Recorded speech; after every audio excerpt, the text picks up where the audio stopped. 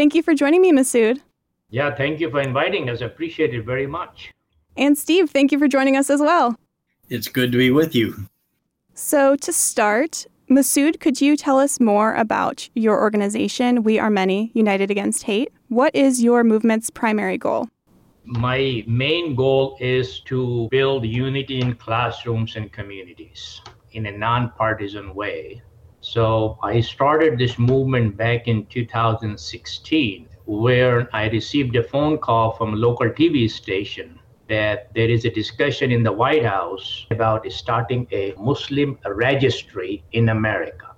And that was the saddest day of my life. I don't know how I'm going to respond. So I went on television, the question was asked, and I responded back by saying, look, I came from India 40 years ago, and I gave up my Indian citizenship 25 years ago based on what this country offers.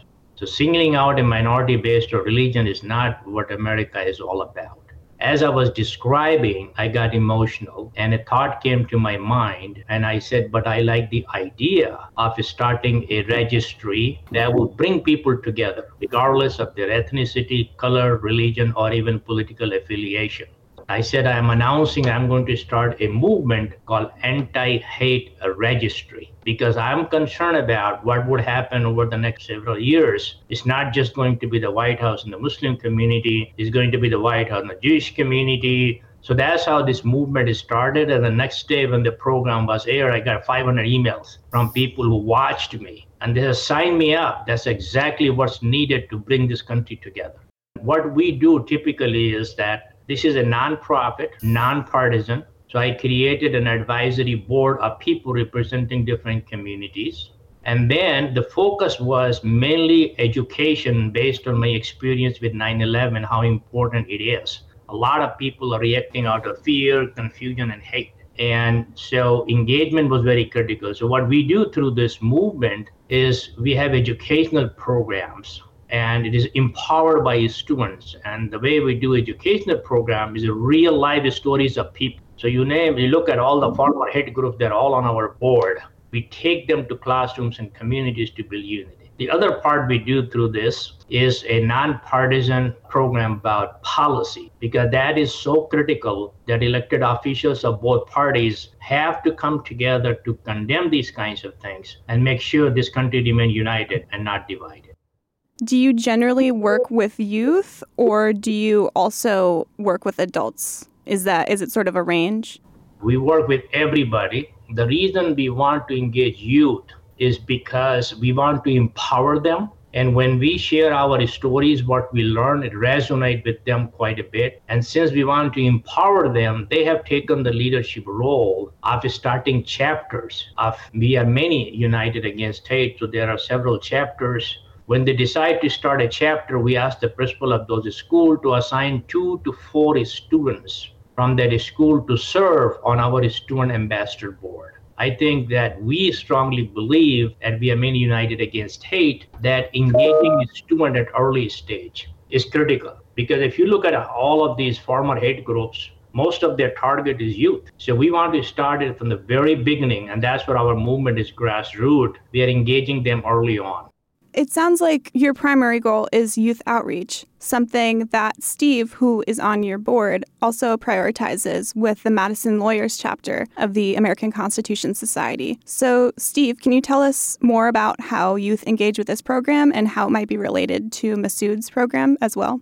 I have a connection with Masood going back to 2016 because I was one of those who responded immediately to the call, actually through my church. But I've also been a civil rights lawyer for 40 years, and out of that interest became involved with the American Constitution Society, which works very hard to make our justice system accessible, fair, and promoting the interests of all diversity, of whether it's racial, ethnic, or economic, or even political. As part of that, ACS has a national program that provides a curriculum that is packaged and can be provided and made available to schools schools targeted at various levels, whether it's elementary or middle school or high school. And that has been one of the priorities of the Madison Lawyers chapter, along with trying to provide commentary on a progressive perspective on the law and promoting democracy. And of course, promoting democracy in the schools to school children is critical for the very reasons that Masood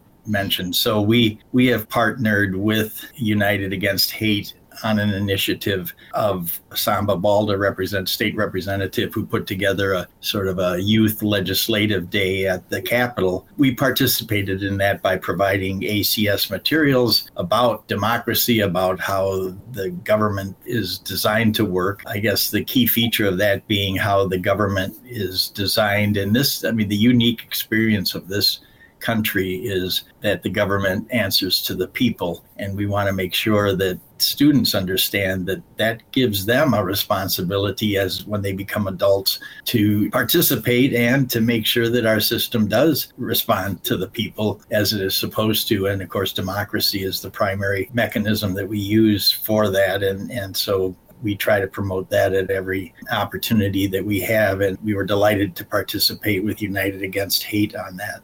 So when it comes to your education program on the legislative process for youth, was there a specific event that inspired you, Steve, or was it over the course of your career noticing a need for that sort of outreach? Well, I've perceived a need for that throughout my career and even before that when I was a student.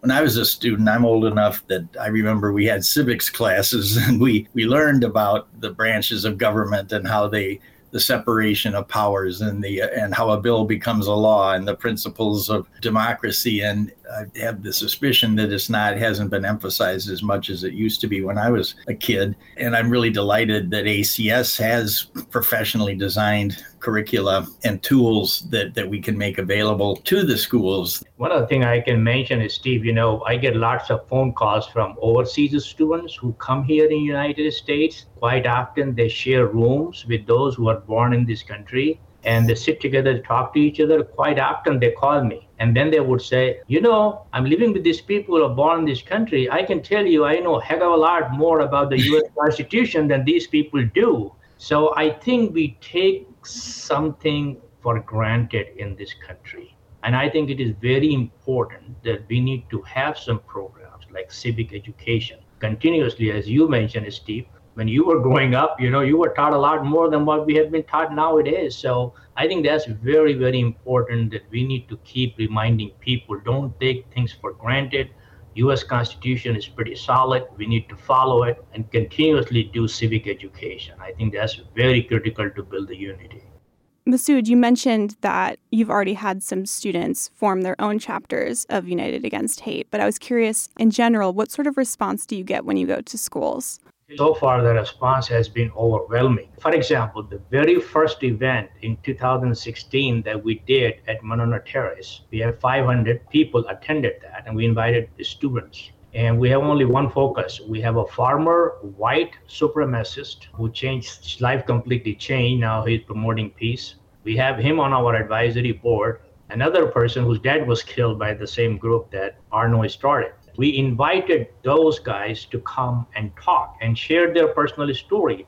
Why somebody started the hate group, the target person whose dad was killed, and how they got together and then started promoting peace as well. Got that, and 4 weeks later, I got a call from Mount Horeb school teacher, and they said, hey, I want to talk to you about. 2 of my students went to your event and attended the whole 3-hour. And after they came back, they shared the flyer that you have. And this is what they said. After listening to Arno and Part B, our life completely changed. And call this organization and Masood to bring those guys back to Mount Horeb School so all 800 students can listen to the same message. Those 2 students were the first who we recruited on our student ambassador board.